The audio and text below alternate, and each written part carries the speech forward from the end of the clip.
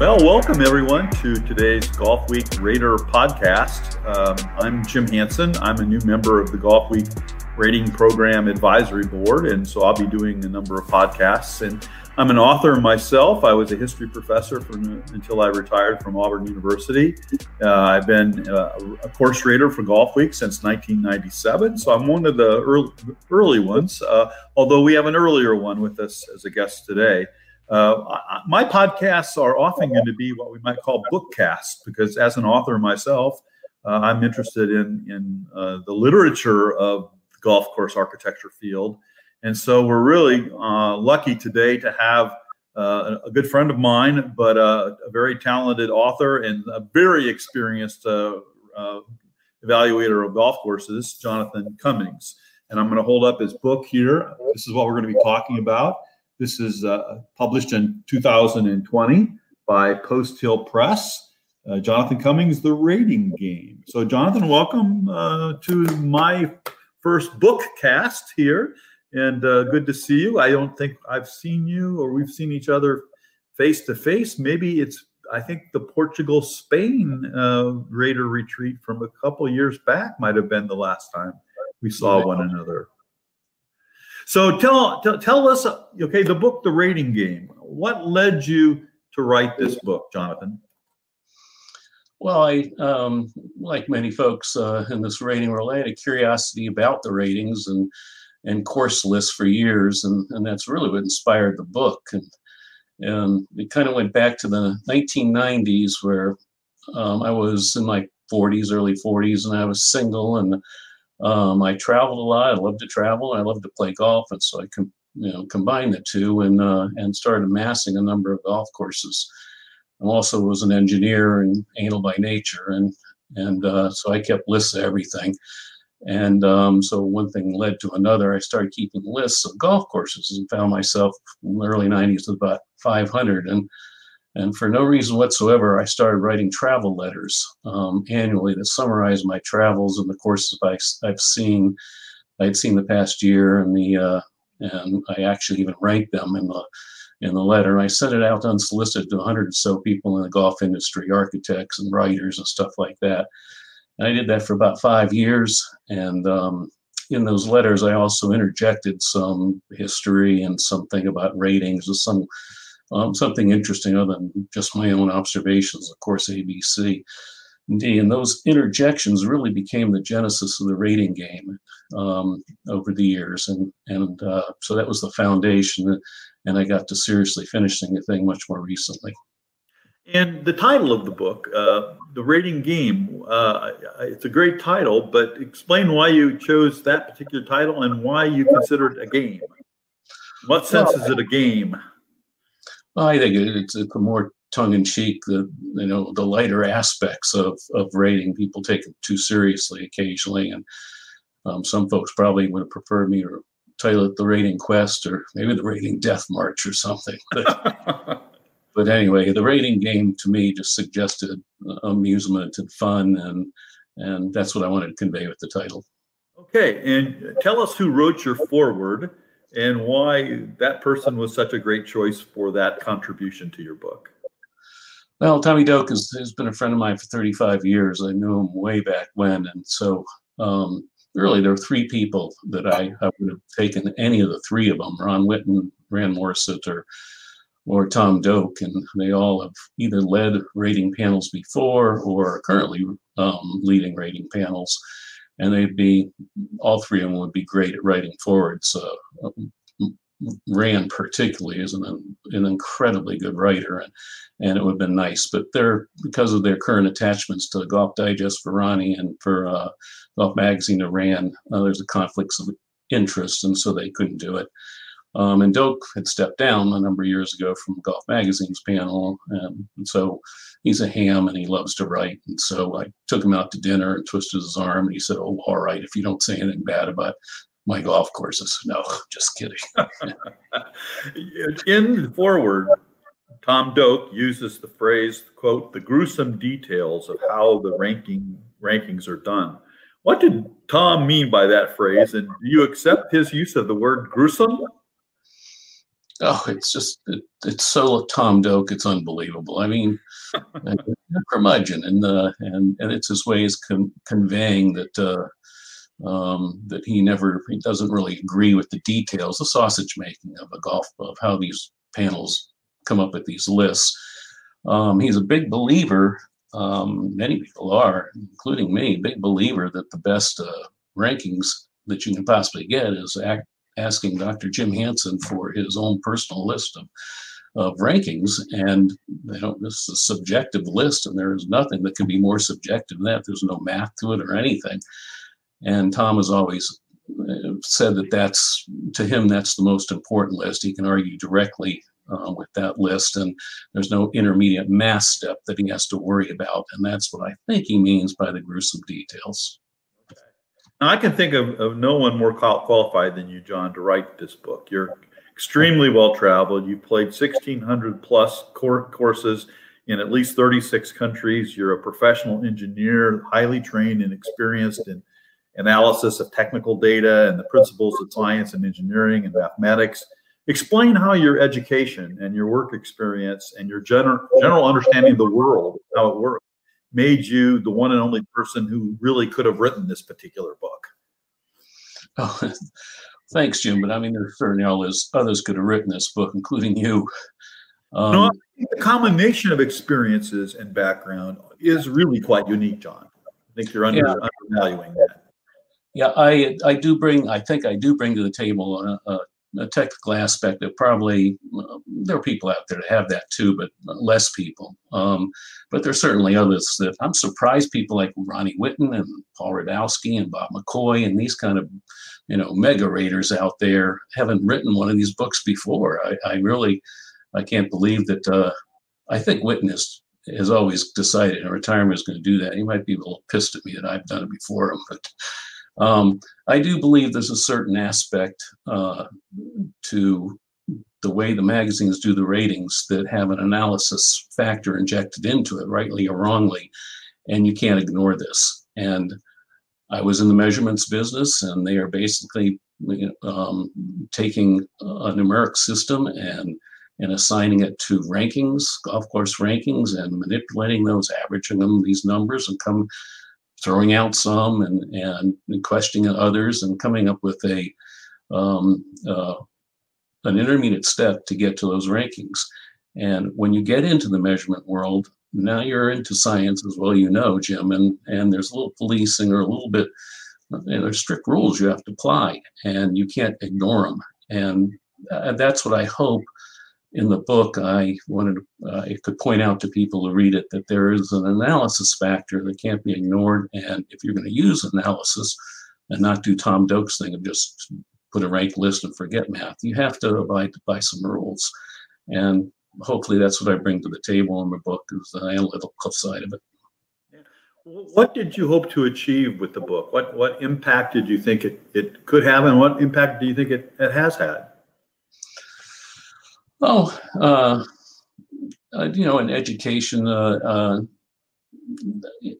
get a lot of response from people. A lot of people like math, frankly, and many of them ignore the middle chapters in the math. They get through it and they glaze on over. But I've got a lot of response from folks that they really enjoyed the history part of it because they didn't know that stuff, and the personal evaluations in the back, resonated with some, and I think that's the feedback primarily I've gotten from folks. And ironically, all the feedback I've gotten have been from individual raters, 95%, and very few from industry types and all. I don't know, that's just an aside. I found it a little interesting. I would expect architects would have screamed at me for things, but I haven't heard anything from almost any of them. You mentioned that a lot of the reaction you've had has related to the history that you cover. And I think some folks, have you found in what they've written and said to you that some folks are surprised to hear that there is such a really long history, rather long history to the whole ratings game? Why was it important for you to make that point, that there was that history, and then present the history in your book the way you do? Do you think the historical perspective about golf course ranking systems help us to understand what magazine sites are putting out now, and they have been putting out golf course rankings today? Well, I'm sure you can certainly tell us based on your books that gaining a historical perspective is often a good way to introduce a subject. It's not the only way, of course, but I don't know, as an engineer, to assemble facts and compile them in such a way is inherently satisfying to me. And so it was kind of a natural way to introduce a book. Anybody can write about opinions, and certainly my opinions are later in the book. But as an engineer, researching these facts and the evolution of a topic is something I'm more comfortable and familiar with. Yes, I think an historical perspective is beneficial in understanding the current rankings. Golfweek and Golf Magazine have made fairly minor changes in their systems over the years, but that's not true with Golf Digest. They seem to be continually tweaking their system for the last 30 or 40 years, and kind of implies to me that they're never satisfied and they're ever correcting this stuff. So I don't know. The historical perspective seemed important to me, but there's certainly other ways to slice this up. How has the genesis and history of the Golfweek Rater program differed or distinguished itself in the main ways from golf and from Golf Digest? Well, as well you know, and most others do, each one of them carved out a niche. Digest was the first in '66, and their niche was initially the 200 hardest golf courses in the country, and they abandoned that, came up with a U.S. list, and they kind of launched the modern rating games. There are ones back in the 10s and 20s, but they're kind of informal. Golf Magazine, I think 72 or 73, starred George Pepper and Ross, I guess, or George Pepper, started with an international list, kind of in parallel to the Golf Digest list. And Golf Week came up in the mid 90s and came up with a U.S. list, but they bifurcated it to two eras. And so they all carved out their own niche in this, in each one of their areas. Golf Digest also employed a system of categories, a more complicated system where they carved down the ingredients of what they considered greatness, had the evaluators evaluate numerically those rating categories and combine them in such a way for an overall, where Golf Magazine and Golf Week kind of, they said, it's a 1 to 10 or 1 to 100 scale or A through E scale. And this scale is kind of going to represent a ranking, if you will, approximation. And so those two magazines haven't changed very much over the years, where Digest, as I said, is under continual change, it seems. What about the difference in the rater pools, the raters, the population that are used for each one of these ranking systems? How do they differentiate, and how is Golfweek unique in that regard? Well, my sense is you can view the three panels in three ways. The Golf Magazine panel is small. It's never had more than 100 people in it, and these are golfing luminaries. I mean, you go down the list of who has been a rater for Golf Magazine: Gary Player, Palmer, Nicklaus, Snead, Wright, Stevenson, Jones Brothers, Weiskopf, and a number of others. I mean, these are the who's in golf, and that's really the sense of that rating panel. Is it's a very lofty group of luminaries. And as Doak once said, if they don't know what a top 100 is, who does? Golf Digest prides itself, on the other hand, of not employing industry types. And I've never understood this clearly, they want low handicaps to evaluate all golf courses from the back tees.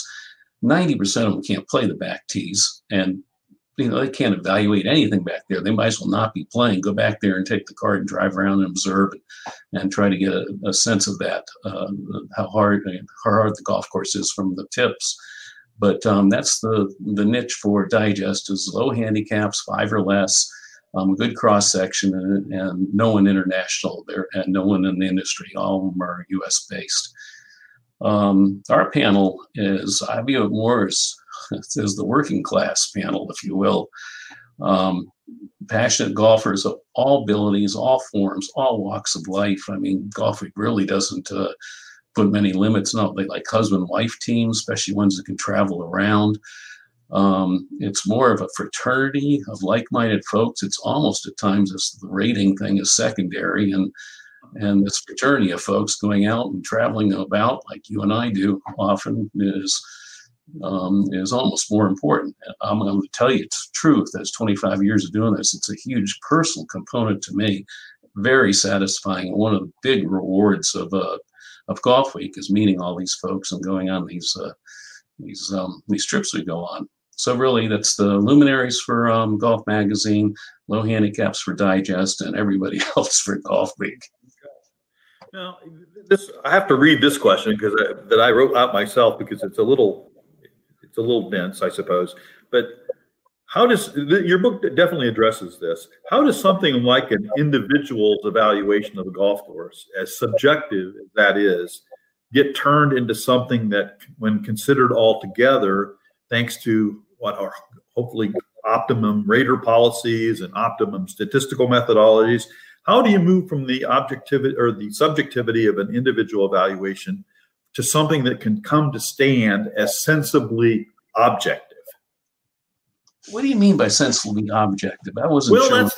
I was careful in my phrasing of the words. I mean, I think how I feel about our Golfweek rankings is that there is an element of there is an objectivity in there that's given to it by the way that the raters are set up and educated and nurtured, and how the statistical methodology that Golfweek uses takes those individual numbers and does something, I think, sensible with them to come up with something that is maybe as close to an objective kind of evaluation of rankings as possible. Now, if you feel differently about it, that's why I asked the question.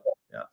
I think one of your questions later on, I kind of read, and I think I'm probably interpreting objectivity different from you, because I think there are subjective and objective parts. The subjective, purely your opinion, my opinion, that's the purely subjective part. And frankly, that's what we want to maximize. And the objective is the processing to get to that. And the processing, we want to diminish as much as possible and ideally remove it completely. And as the last chapter in the book goes in, I think I pose that the best rankings of all is to have Dr. Hansen do his own ranking, John Cummings do his, next person do his, and merge those laterally in their process to do that, where there's no math involved at all. It's just now a composite ranked list of many ranked lists. And that's where that would be the most purely subjective list you could get. And the objectivity would basically be removed. Does that answer what you? So the objectivity is removed, you said, or the subjectivity is removed. The subjectivity is maximized. The objectivity is removed. Okay. But you do write, you have a chapter. I mean, I didn't skip over the middle sections of the book, which really, that's inside baseball, inside golf course ratings type of stuff. The chapter called The Measurement Game kind of opens that up. And you make the point in that chapter that it's vital in the measurement game not to introduce more subjectivity into the final result. I mean, that's almost a direct paraphrase, I think. Do I have that wrong? There's more objectivity into it. I hope. Show me where I've done that. I'm going to have to tear that. Okay, well, we can do that. My notes are confusing me, but it seemed to me like what you're suggesting in the measurement game is that you're trying to use methodologies that will result in. Let's leave objective and subjective maybe out of it, but you want to do is produce the most sensible, reliable results of the rankings that all these evaluators have done that you can possibly do. And that you're trying to come up with the best statistical methods to let that data come forth. Or am I misunderstanding? Okay, well, maybe we're crossing one another, but in the measurement game, I say if you're going to make a measurement, you're going to have to abide by rules. And here are some of the common rules. You have to determine resolution. You have to get into biases. You have to get into sample sizes. And these things are very common to any kind of measurement, not just this. And one needs to police those things or look at them carefully and reduce any kind of error, numeric error that's injected into that final product. But that still all is the measurement game. When I was talking previously about subjective and objective, I like to throw it all away. The whole measurement chapter you get rid of and say, we're not making a measurement, we're asking opinions purely, and we're measuring opinions and we're combining opinions. Because in the end of the game, or end of the day, all three magazines publish ranked lists. They don't care about ratings. In fact, the ratings are an unnecessary step, unnecessary but required step, because they really don't know how to merge lists, and that's one of the goals. I've got lots, as you know, I've got lots of questions that maybe we can work through my confusion over this. Not that the book's all confusion, but it's there's a lot to address. In that chapter, you mentioned the word bias, and there's bias in the mathematical sense of the word, and then there's bias in kind of the everyday sense of the word. I think not a technical bias, but if someone's biased this way or biased that way, it's not necessarily a mathematical term. What are the major biases in the more general sense that concern you the most as they feed, I'll say, feed the objectivity that's most evident in the ratings? Examples, are raters biased by how well they play on a given day? Are raters biased by whether they have good or bad weather on the day they play and rate a course? Are raters biased by whether they're playing an easily accessible public course or a very hard to get on private course? Are raters biased by whether they are receiving a complimentary round or not? Do you consider those biases? And if so, how do you deal with those in the measurement game? Well, all you list and all you just said are biases, and there are others. Scaling bias. I never give 10 to anything, your raters say. He's generating his own scale now, and he's ignoring the magazine scale. That's an inherent bias. Era bias. Some folks, all good architects are dead, and I voted right. And so they Tillingus and Ross get 10, and Fazio gets 2, and those are biases. Fazio builds junk and CC builds nothing but 10. That's a modern architectural bias. You get the idea. The important thing, frankly, almost any bias is pretty damn easy to identify and to control.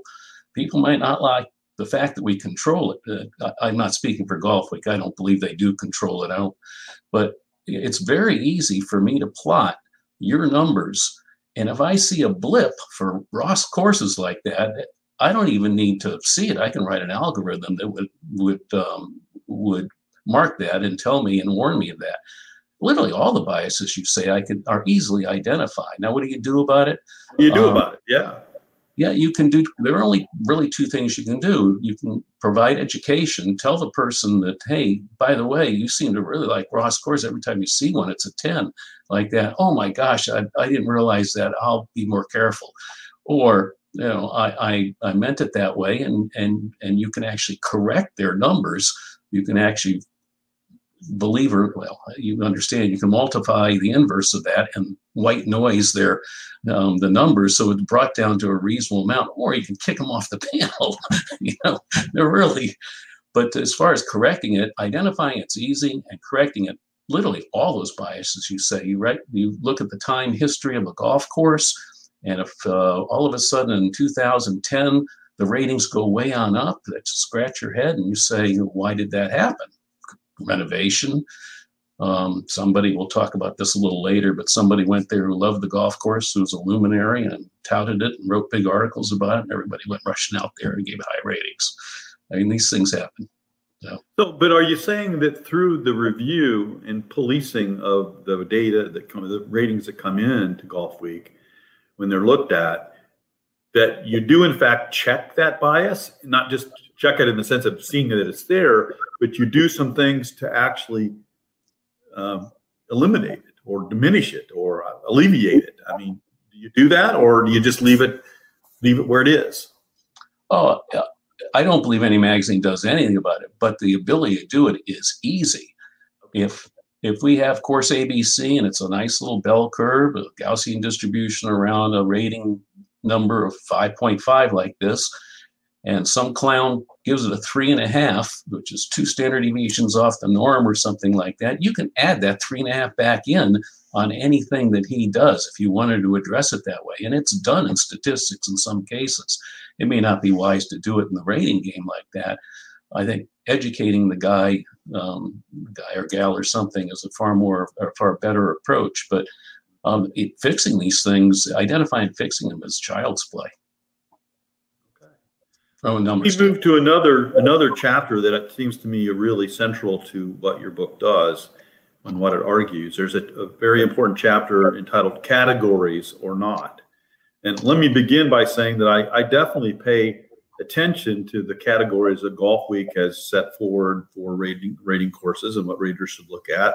But basically, after playing a new course, what I do is insert the course into my own 1 through 500 or whatever the number is now for me, insert that into my ranking list so I can put it into, and I give it then an overall evaluation. In other words, I don't just I don't look at the individual categories and give numbers for each category, add them up, and then say that's my overall evaluation. I don't think that's what you're suggesting should be done when you talk about categories. But am I doing it the right way, or am I doing it the wrong way, or is there not a right or wrong way to do it? But tell us about categories and why some systems use them more than in ways that are different than the way Golfweek suggests to use them.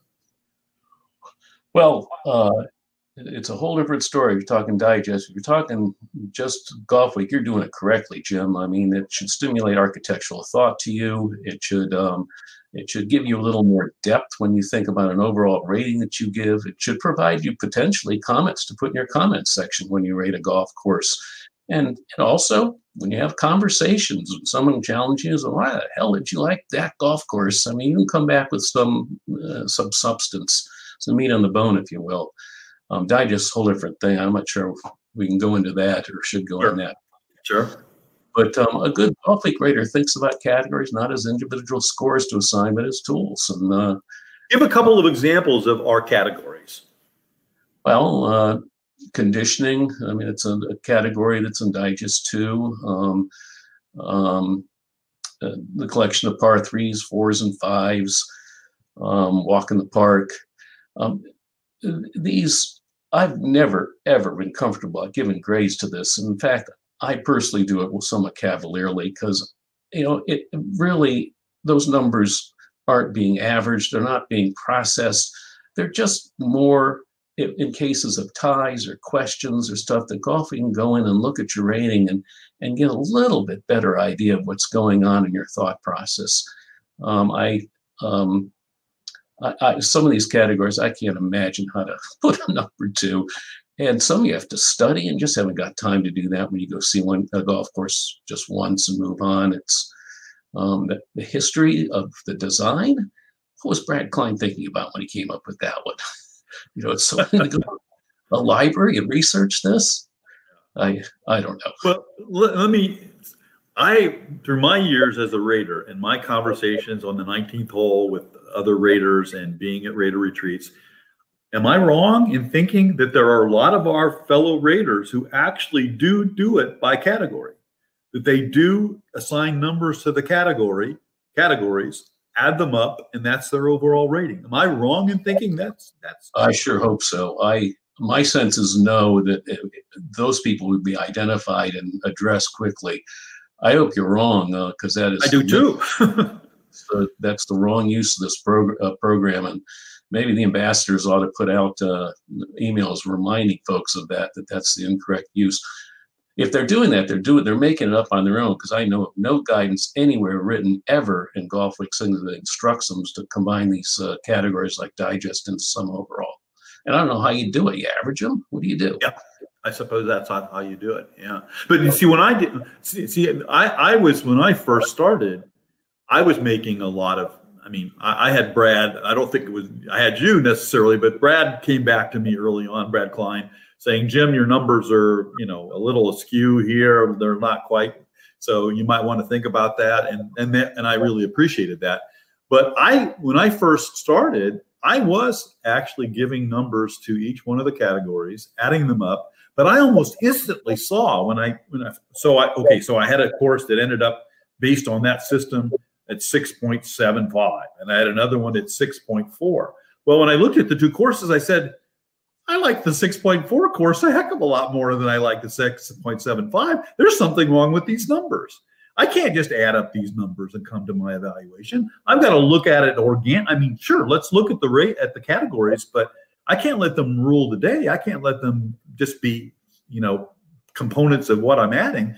So I ended up putting my list of courses together of a ranked list from the very best down the list. And when I get a new course, I look at my list and I think, well, this one probably I would slot in about right here, and that means I should give it a 6.55 or something like that. But I was doing it by category for a while. And like I said, I think it is probably a good idea that the ambassadors raise this as an issue, because if we find out that no one's doing it that way, that'd be great. But I do fear that many are doing it that way. So I personally wish everybody did the way you just said, is to have their own spreadsheets and continue to look at them and sort them and don't ignore the numbers and just say, a deck of cards.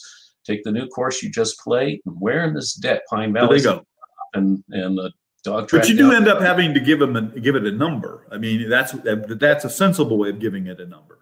But the number, once you rank those things, those numbers come out of your deck of cards, right? And so you go backwards instead of thinking 1 to 10 rating, and then you get rankings out of it. Think of ranking it first, like you just suggested, and the numbers come out of the rankings. Well, I love the deck of cards metaphor. I mean, I think that really makes it very, very, very tangible. Staying on the topic of categories for a second, in your chapter on categories, you discuss correlation between individual categories and a person's overall rating of a golf course.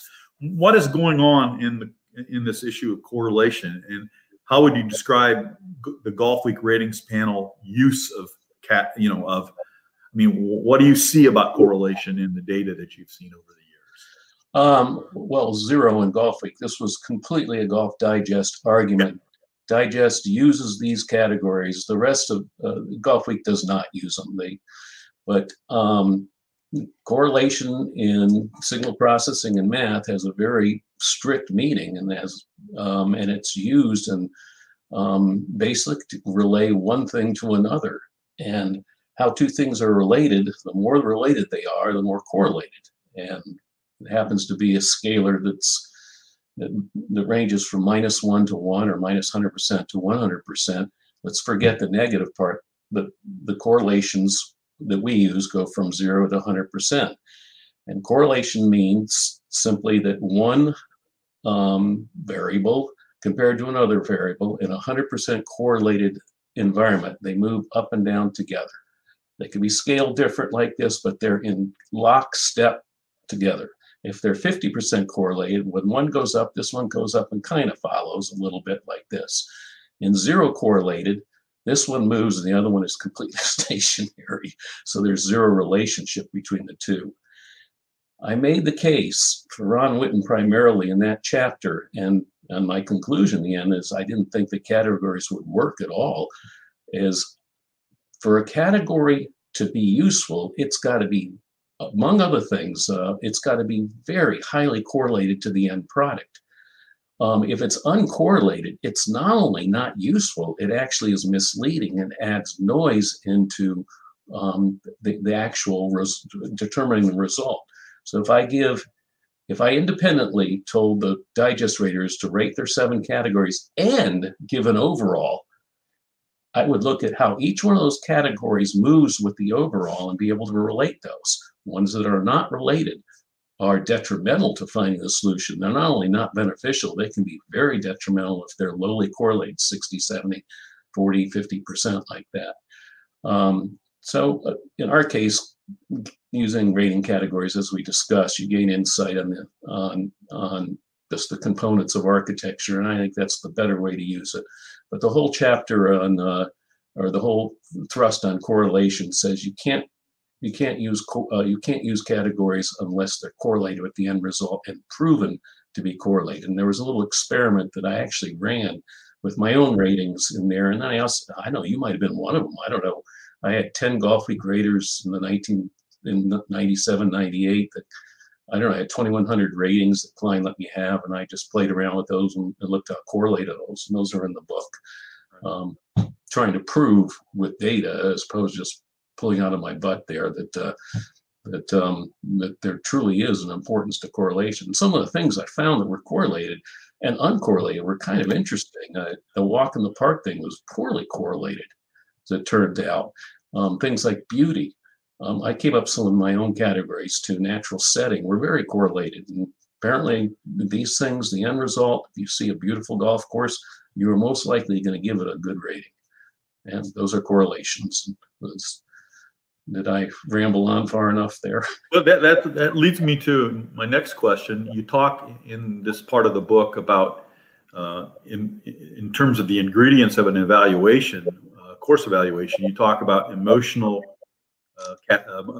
ingredients and intellectual ingredients. Something like beauty or the aesthetics of a golf course, is that an emotional ingredient? And if so, are you saying that emotional ingredients are even stronger than intellectual ingredients in most raters' evaluations, or are you not saying that? No, maybe I didn't convey this well, but in this category game, if you look back in the beginning chapters in the history, there are dozens of categories that have been proposed to how to break down a golf course. And what I tried to do is, I don't want to look at an individual category like that and argue forever with someone whether it's valid, whether it's correlated, whether it's like that. I'm just going to look at, there are two uber categories. One are the emotional that speaks to your heart when you see a golf course, and the other is the intellectual, speaks to your brain when you see it. The emotional ones are beauty, order, natural setting, color, delineations. They speak to your heart, your emotional side like that, and that's a pleasing aspect of evaluating a golf course. That's part of the emotional components. And the intellectual, as well you know, is you get to a golf course, you weigh the if-thens, the cause and effects, the risk rewards, the distance, slopes, angles, the wind calculations that you make. These are intellectual. And I think the best golf courses out there maximize the emotional components, however you want to define them, and the intellectual components to come up with the great golf courses. And that's kind of my thrust in that chapter. Okay, good. What then is you used the phrase personal perspective near the end of the book. What then is your personal perspective on what makes not just a great golf hole, but a great overall golf course? Understanding that even a mediocre golf course can have a great hole or two in its layout. Is it what you've just said? It's when you have high levels of both emotional ingredients and intellectual ingredients, and they mesh really beautifully, the two, that's when you know you've got a great golf course. Yeah, I restated that in a way. Those were categories. I lumped everything to general categories, but this perspective I lumped, if I remember correctly, I kind of gave 4 areas that were personal things that, if they're maximized, it represented a good golf course.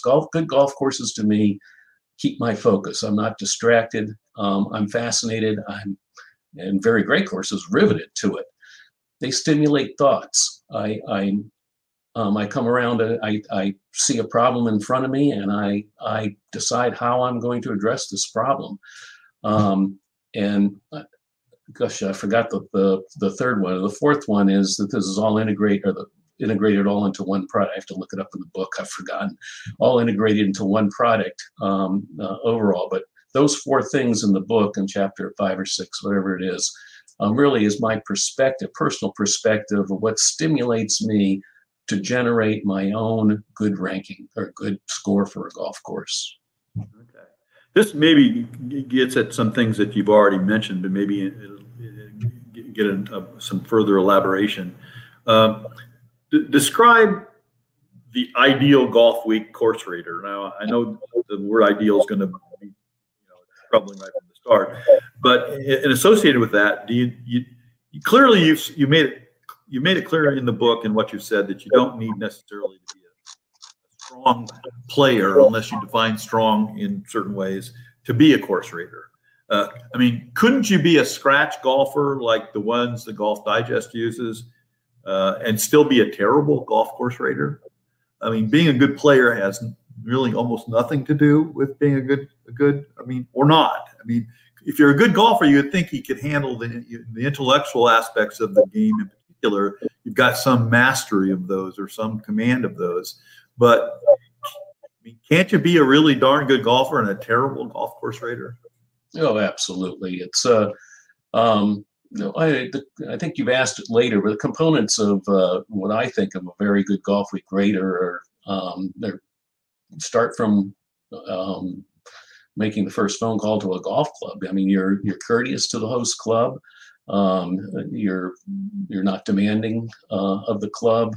When you get there, you're objective. You have some little background. Hopefully, you've done a little research and know a little bit about the club, at least who the architect was, and some basic facts. And you go with no preceded notions. You're objective. I believe good golf raters have they have to see a large cross section of golf courses, because in the end, what they're really doing is ranking. And without seeing a cross section, I don't care how good a golfer or bad a golfer you are, it's hard to do that. A good golf week rater, hopefully has read a little. He doesn't have to read thousands of books on golf, but there are a few pretty important books out there that are worth reading, and really important reads, I think. Self-monitoring, like you suggested, your own personal list of rankings. I think they're compare his rankings to the various lists, not just Golf Week, but Digest and local lists that come up with, and not in the trying to adjust his rankings to fit others. It's just to see things that differ and ask himself why and see if there's an explanation.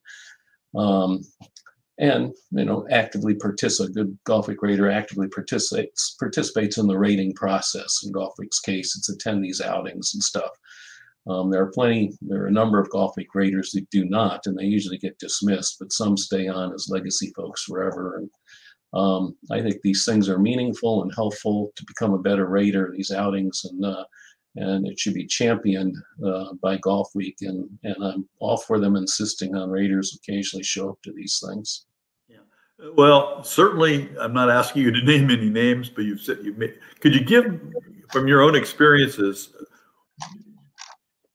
tell us a couple of things, at least, that Golf Week raters have done that are just no-nos, that are just, that are just going to get you cut off the list as soon as the people running the program know about it.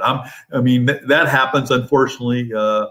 We've got a good review process to select raters, but raters have done some silly things, some stupid things over the years. Do you have a few from your memory bank to mention?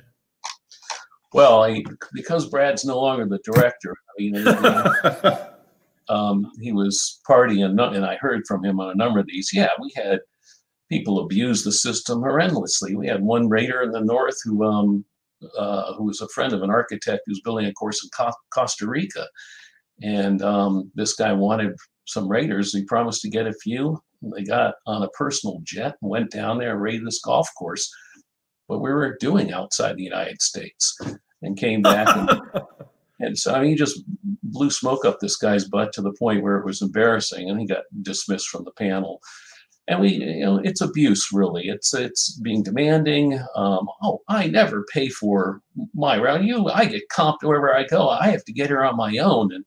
And the demands like that, those discolor the vast majority of the raters in Golf Week that are highly curious about this and considerate and do the right thing and go out there and are low signature to these golf courses, if you will.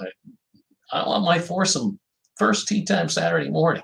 That's not what you're supposed to do. And no, I mean, anybody who knows the rating game can come up with a million personalities that probably are not real good. I don't have a lot of specific examples for you about people who've crossed the line, but those are a few that I've heard of, and I'm sure there are many others. Let me, this is kind of on a different track, but consider this hypothetical situation. You have a new rater, and we have new raters every year. A new rater submits his or her first group of course ratings, and the rating numbers are real outliers. They're off the mark. What exactly is way off the mark, and how does Golfweek handle this situation without alienating or antagonizing the new course rater? I mean, wouldn't even the new rater believe that his or her opinion or judgment is what Golfweek is after? And that if Golfweek just won consensus data, it wouldn't even need his or her rating. How do you handle that kind of situation? How should it be handled? Well, unusually high and low ratings must be addressed in a similar way statisticians just about any scientific data. There's nothing bad to this person, but I mean, the last thing I want is the FDA saying, "Oh, let's just ignore those weird outliers in the COVID vaccine data." Right, exactly. Frankly, I'll say no, thank you. Next vaccine. But I mean, this is done, and there's great science, there's peer review, and great scientific justification and background for this. Mostly, a rater need not feel disenfranchised. Mostly he's just made a mistake, and he's just misinterpreted the scales that we use, and a phone call or an ambassador reaching out to him, and it's all corrected in the vast majority. Now, some folks, they may not want to change their ways, and that has to be addressed by management in a different way. But I don't think that's common. I think that's quite rare. I don't believe that. I'm almost sure the Golfweek doesn't have a current system of systematically addressing outliers, but they should, and it's not hard to do. But it's a magazine, it's a publication, it's not a scientific board, and so they're in the business of publishing lists, and that's where they make advertisement, and that's the important thing for them. But so are you another way of? If I said it this way, how would you respond? Too much subjectivity in an individual evaluation will stand out like a sore thumb and needs to be policed. I mean, is there such a thing as too much subjectivity, too much eccentricity in an individual's opinion about a golf course? I mean, you could have somebody that goes to St. Andrews and absolutely hates the old course, right? I mean, a lot of Sam Snead, of course, according to the story, the first time he saw St. Andrews, he thought, this place is terrible. Yep. I don't know if his opinion changed or not. I assume it did after he played it. But I mean, how far isn't there a way within the statistical methodology to let the subjectivity go and it just gets canceled out through everything else? Look, subjectivity, again, I'm not sure we're saying the right thing. Subjectivity is opinion. If your opinion varies all over the map, that's an issue because most people, I can tell you from the database, most people's opinions tend to cluster in a nice little bell curve. Some are fatter, some are narrower, but you go out and see a 5.5 and I'm going to see it and I'm going to give it a 6 and someone else a 5. These are all natural clusters of where experienced people probably see this golf course. If a 10 came out or a 1 came out, that's a big red flag. Why?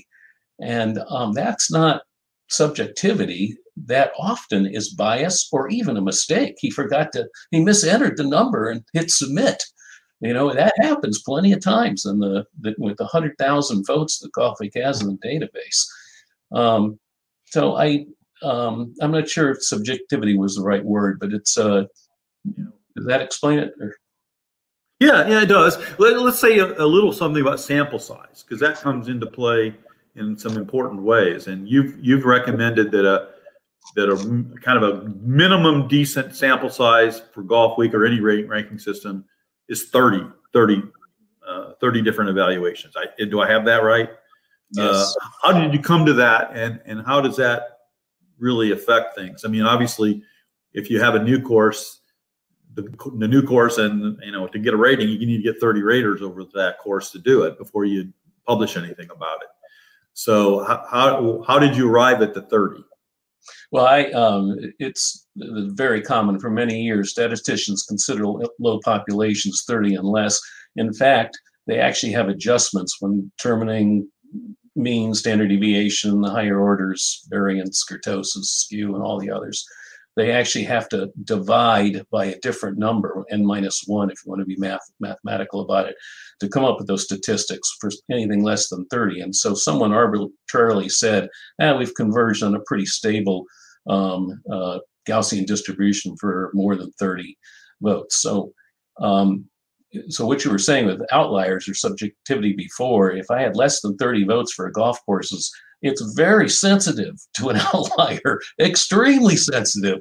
In fact, you can change the rankings of a golf course by tens of places by just one vote. Now, if you have 200 votes like Abandoned Dunes or 300 votes like that, and you throw in an outlier, sure, it's going to have barely any effect at all. Doesn't mean it shouldn't be addressed. But the sample sizes are more and more sensitive for small populations, and you have to worry about it. Generally new courses, because the top 100, top 200 classic and modern courses that Golfweek tracks, my guess is their statistics are way up there. There are plenty of people who've seen almost all of them. Maybe not so many of the classical in the second 200, but still the under 30s are going to be the exception rather than the norm, and probably most new courses would. But when you say that when you have a small sample size, even the 30 minimum, that an outlier can really mess up that evaluation. Can't you? I mean, don't you mathematically have the option of kind of doing the Olympic judging? Where the East German judge, as we always said back in the old days, when you basically drop the high and drop the low or something like that. Isn't that an option? And then you just let those aberrant judges do their thing, and then you just cancel them out by not using them. That's, as you well know, as a scientist, that's a very, very common practice. If you have lots of them, you drop more than one. You drop the low 5 and the high 5 if you have a couple hundred that you can play with. Or that's a little harder to write an algorithm for that. What's much easier is use a little library function and compute a standard deviation or 2 standard deviation and say, I'm not going to include that in the average, anything outside of that. Does Golfweek do that? They hope to, they do not. But then in that way, you're not zeroing anybody's votes. You're just using votes, as you just said, that are more well-behaved to come up with the averages, which goes into the rankings. You wrote late in the book, you said, as you rate a course, don't lose sight of the fact that there is no strict right or wrong. How does that play into how we're talking about this? I mean, in a sense, I want to say there are some wrongs that can be done. I mean, when you got somebody that ranks something a 10 and it's really a 4, isn't that wrong? I mean, and so, I mean, do you stand by that there's no strict right or wrong? Oh, Jim, I'm probably being cavalier in my English there. It's of course there are disastrous wrongs you can do, and those ones we just cited could be one. I meant that I was trying to say be flexible, and this isn't a rigid process that we're talking about. In the end of the day, we're asking for your opinion on something, and not everybody's opinion is derived from the same set of parameters, and that's what I meant by flexibility. In your chapter on the perfect rater, you discuss grade creep and the splash effect. Can you define what those two terms are?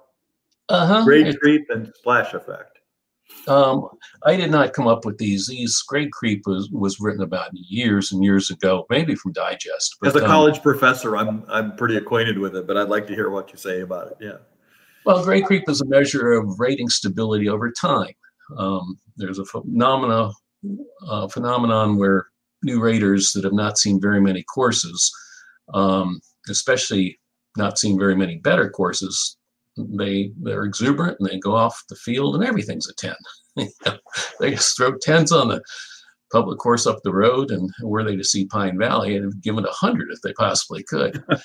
But after time, you start to observe that the averages over time of their scores tend to, not always, but tend to come down and stabilize asymptotically early at a level, and they stay there for basically ever. And the grade creep is just is trying to address early exuberance to new raters. There's an opposite to that too, where there's actually grade depression, if you will, that some folks just give things low grades until they realize that they're running out of golf courses to see. And where are the 10s out there? And they start to give higher scores, and it starts to come up a little bit. That's far, far less common than grade creep. But grade creep is very common and written about years ago. The splash effect is more a phenomenon of the internet and the media. A course makes a debut, and everybody's gaga about it. And raters, media folks rush out there. They write articles. They're all waving their hands. This is the greatest thing since sliced bread. And that affects raters, and raters read about this, and they go out and see this, and they're going to the first tee exuberant to begin with, and that may affect their ratings. And this is particularly true if you time history ratings, and after a year or two, when no one's writing about that course, you see that the subsequent raters that go out and evaluate it, it goes down in its ratings and stabilizes at some point. So that's an initial splash effect that also I didn't invent. This has been written about by others long before me. Yeah, you also talk about herd mentality, which is different than herd immunity. Let's point that out. But the herd mentality, how much of a factor is that? Well, maybe not. Maybe herd immunity is being immune to be, of course, a proper score. The problem is the splash effect. But can happen anytime early, not necessarily when the course first opens. Let's say an influential golf luminary writes or touts great things about a course, and some raters may be influenced by the opinion of this well-regarded luminary. He just saw a course that opened 10 years ago, 20 years, 100 years ago or something, and it's all of a sudden being discovered. And the same kind of thing as the splash effect. People run out and see it. And the way to analytical tools used to monitor grade creep, herd, and splash mentalities are very easy. You just plot the time histories. You see an envelope of ratings, and they fall within a max and min generally. And if you see a bump in that curve, you ask why. And if it's associated with Brad Klein going out and saying that course ABC, the Pete Dye Club, is the best course he's ever played in modern era, others going to run out there and see it, and you can kind of associate the splat or the herd mentality with Brad's going out there. Well, I could talk to you another 2 hours, but let me be nice to you and take you to the concluding set of questions I have. Let's finish it up by taking more of a macro look at the ratings game. And I asked you at the start why you chose your title, The Ratings Game. Can you comment on the way this is in fact a business? That the ratings is a business. What is the appeal? What is the appeal for this from a consumer side, from a consumer economy? I mean, why are the magazines and podcast or websites? What do they find so helpful about getting involved with these things? What do you want to say about this being a business? Well, sure, it's a business aspect. I mean, they're in the publishing world. If this didn't bring income in, they would just get rid of them all. And so the magazines, especially Golfweek, have long run a successful travel component to the ratings on these outings, and so they kind of invented it for the rating. First people to do it, and they run it very successfully. And in fact, their director now, Armin, is basically doesn't come from the architectural world. It comes from the event planning world. So that speaks volumes of how Gannett and USA Today view his function there, in my opinion. Golfweek was the first to monetize the rating panel, charging raters an annual fee for a rating card. Golf Digest soon followed and did the same thing. Some people complain about that, but many folks don't mind at all paying to have that rater card in their pocket. I sense there are far more praises than criticisms, but mostly the business side is they sell, these lists sell advertisements, and you look at all three of the magazines have come up with some of the most outlandish lists. I mean, it's the best of everything was the one I remember from Golf Digest. There are others too. The best. I forgot the other one. I just laughed at so much. But I mean, you look at I don't know if you get links online, but I get links online, and twice a week they come up with the best new 10 of something. It's imaginative and it's very creative, and I'm amused immensely by it. And it's all done to sell magazine advertising, and that's the business aspect of the rating game. Obviously, ratings are something of a hot button issue. There's certain controversies clearly to them. This might be hard to generalize. I know it is, in fact, but what would you have to say about the way course owners and course managers and golf course architects, how they view course rankings? I mean, clearly, if they're at the top of the list, they're happy with it. But what would you say about this as a hot button or controversial issue for the golf world? Well, anybody who invests time and money into a project wants to be and is proud about it, wants to show it off. It's human nature and on anything, not just golf courses. But generally, what I see is the response to the rating world of the golf course industry is really from A to Z. You get golf course owners that just they tout the rating panels, they befriend the directors. Trump and Klein is a great example of Klein being flown around by Trump, trying to wine and dine him for better ratings on his course. But and then some on the other side see some industry types, they yawn. I've never even thought 1 second about golf course rankings, and owners, managers, architects who helm panel directors on why their course was underranked by a particular magazine as a certain breeding animal, and the other breeding animal for owners, managers, and architects are the ones that truly think about their product, and they've got members, they've got clients that they're trying to service, and that's what their concentration is, not what a ranking panel is going to give it. I've actually, I think I said earlier, I've gotten very little feedback from anybody in the golf industry about the book. I was curious about that I would have expected more people to either like or not like it and give me criticism back. But I really see very, very little. But I've received lots and lots from individuals, hundreds and hundreds. I mean, your books too, you've received, tons and tons of responses. And I don't know what the proportion of positive to negative. I assume it's mostly positive.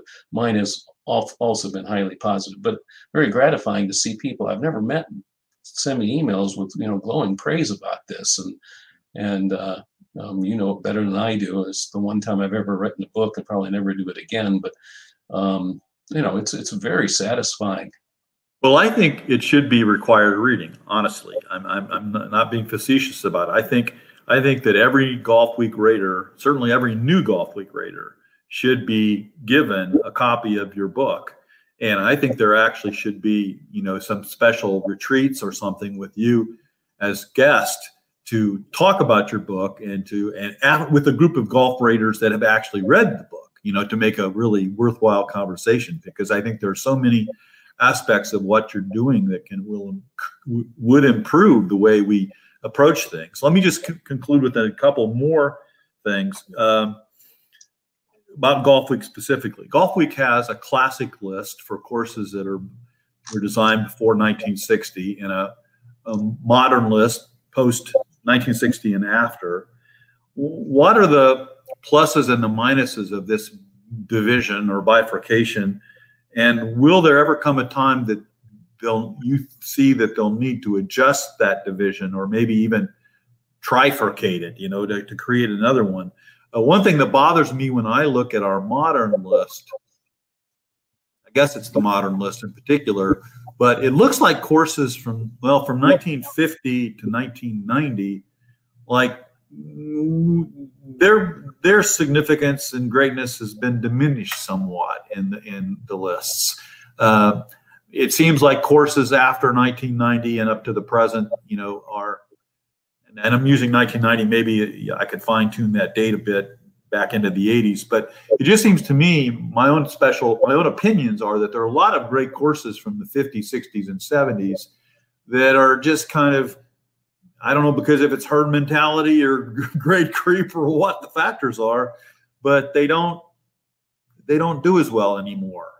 And so, I mean, when you look at the lists, classic and modern, what concerns you most about them? And going forward, are there ways of improving on that without making, too many foolish extra divisions of the chronology? Well, I've never really thought. That's interesting. I haven't thought about that.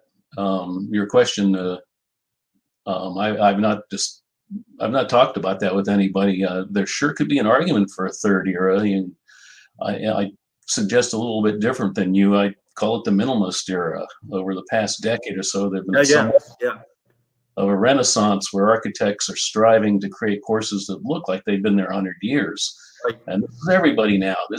They're all doing this. Lay of the land courses, thin on flashy support components and strong on natural integration, strategy and tactical playing and walking components. Call it an anti-Fazio era. Just kidding, Tom. But really, it is almost back to the roots era. Maybe it should be called Classical 2, and courses championed by designers like Tommy Doak and Crenshaw Brewer, Hansen, and others. And these courses are clearly distinguishable from the highly manufactured courses of the modern age.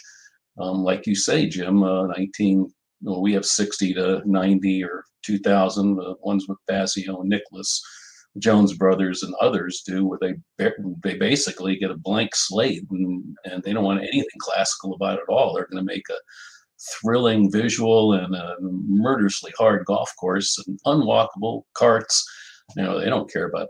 So maybe there is an argument for. But there are some great courses in that era that I think they're how good they are has been minimized by how much affection we've developed for this Classic 2 era. That they keep appearing on the list, and that means that the courses from the earlier decades have to go. And there are some great courses. Of course, I wrote Robert Trent Jones Sr.'s biography, and it's not because he's my favorite golf course architect. It's just an incredible story to tell, him and his two sons.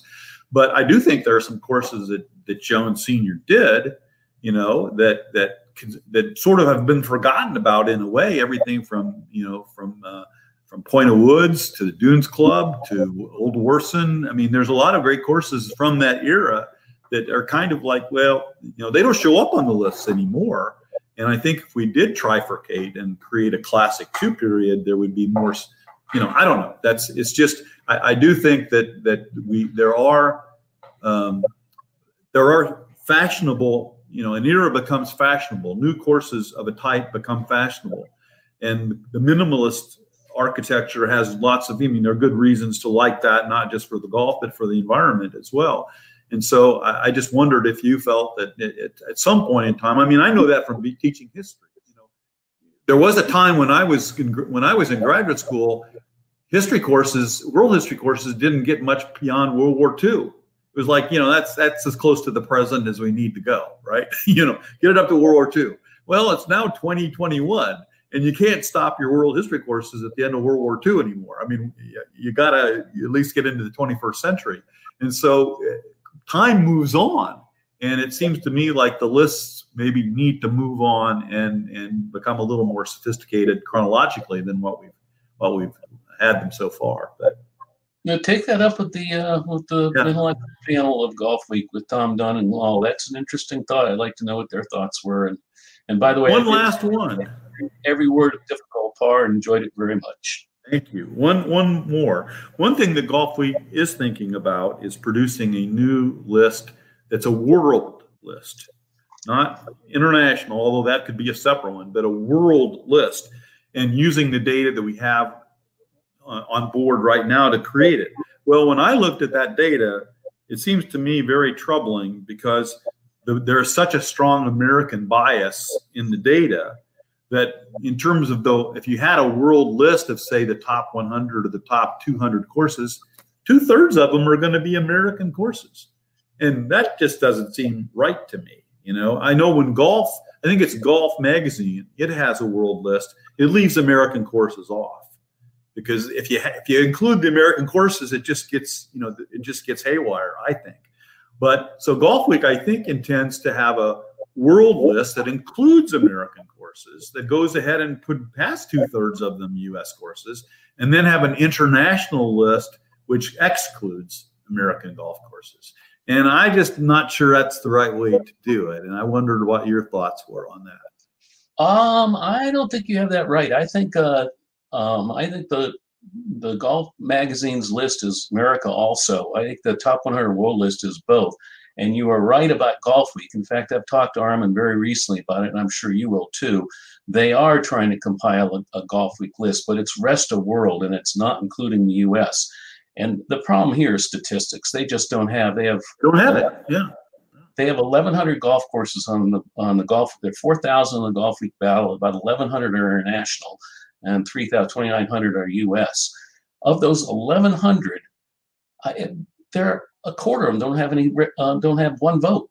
And how in the world are you going to come up with any kind of meaningful list? Now, of course, they're out of the way places. They're probably never going to make any list anyway.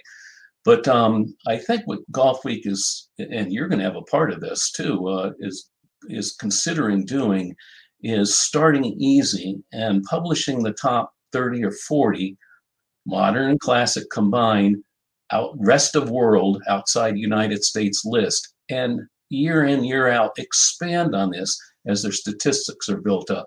To me, scientifically, that's the only thing that could make sense, that as you get numbers here, is to do this slowly. It took, I always think that Golf Magazine, even 40 years into doing an international list, is completely on drugs. I mean, how in the world can they have enough statistics? They only have a valid 450 courses and 100 people.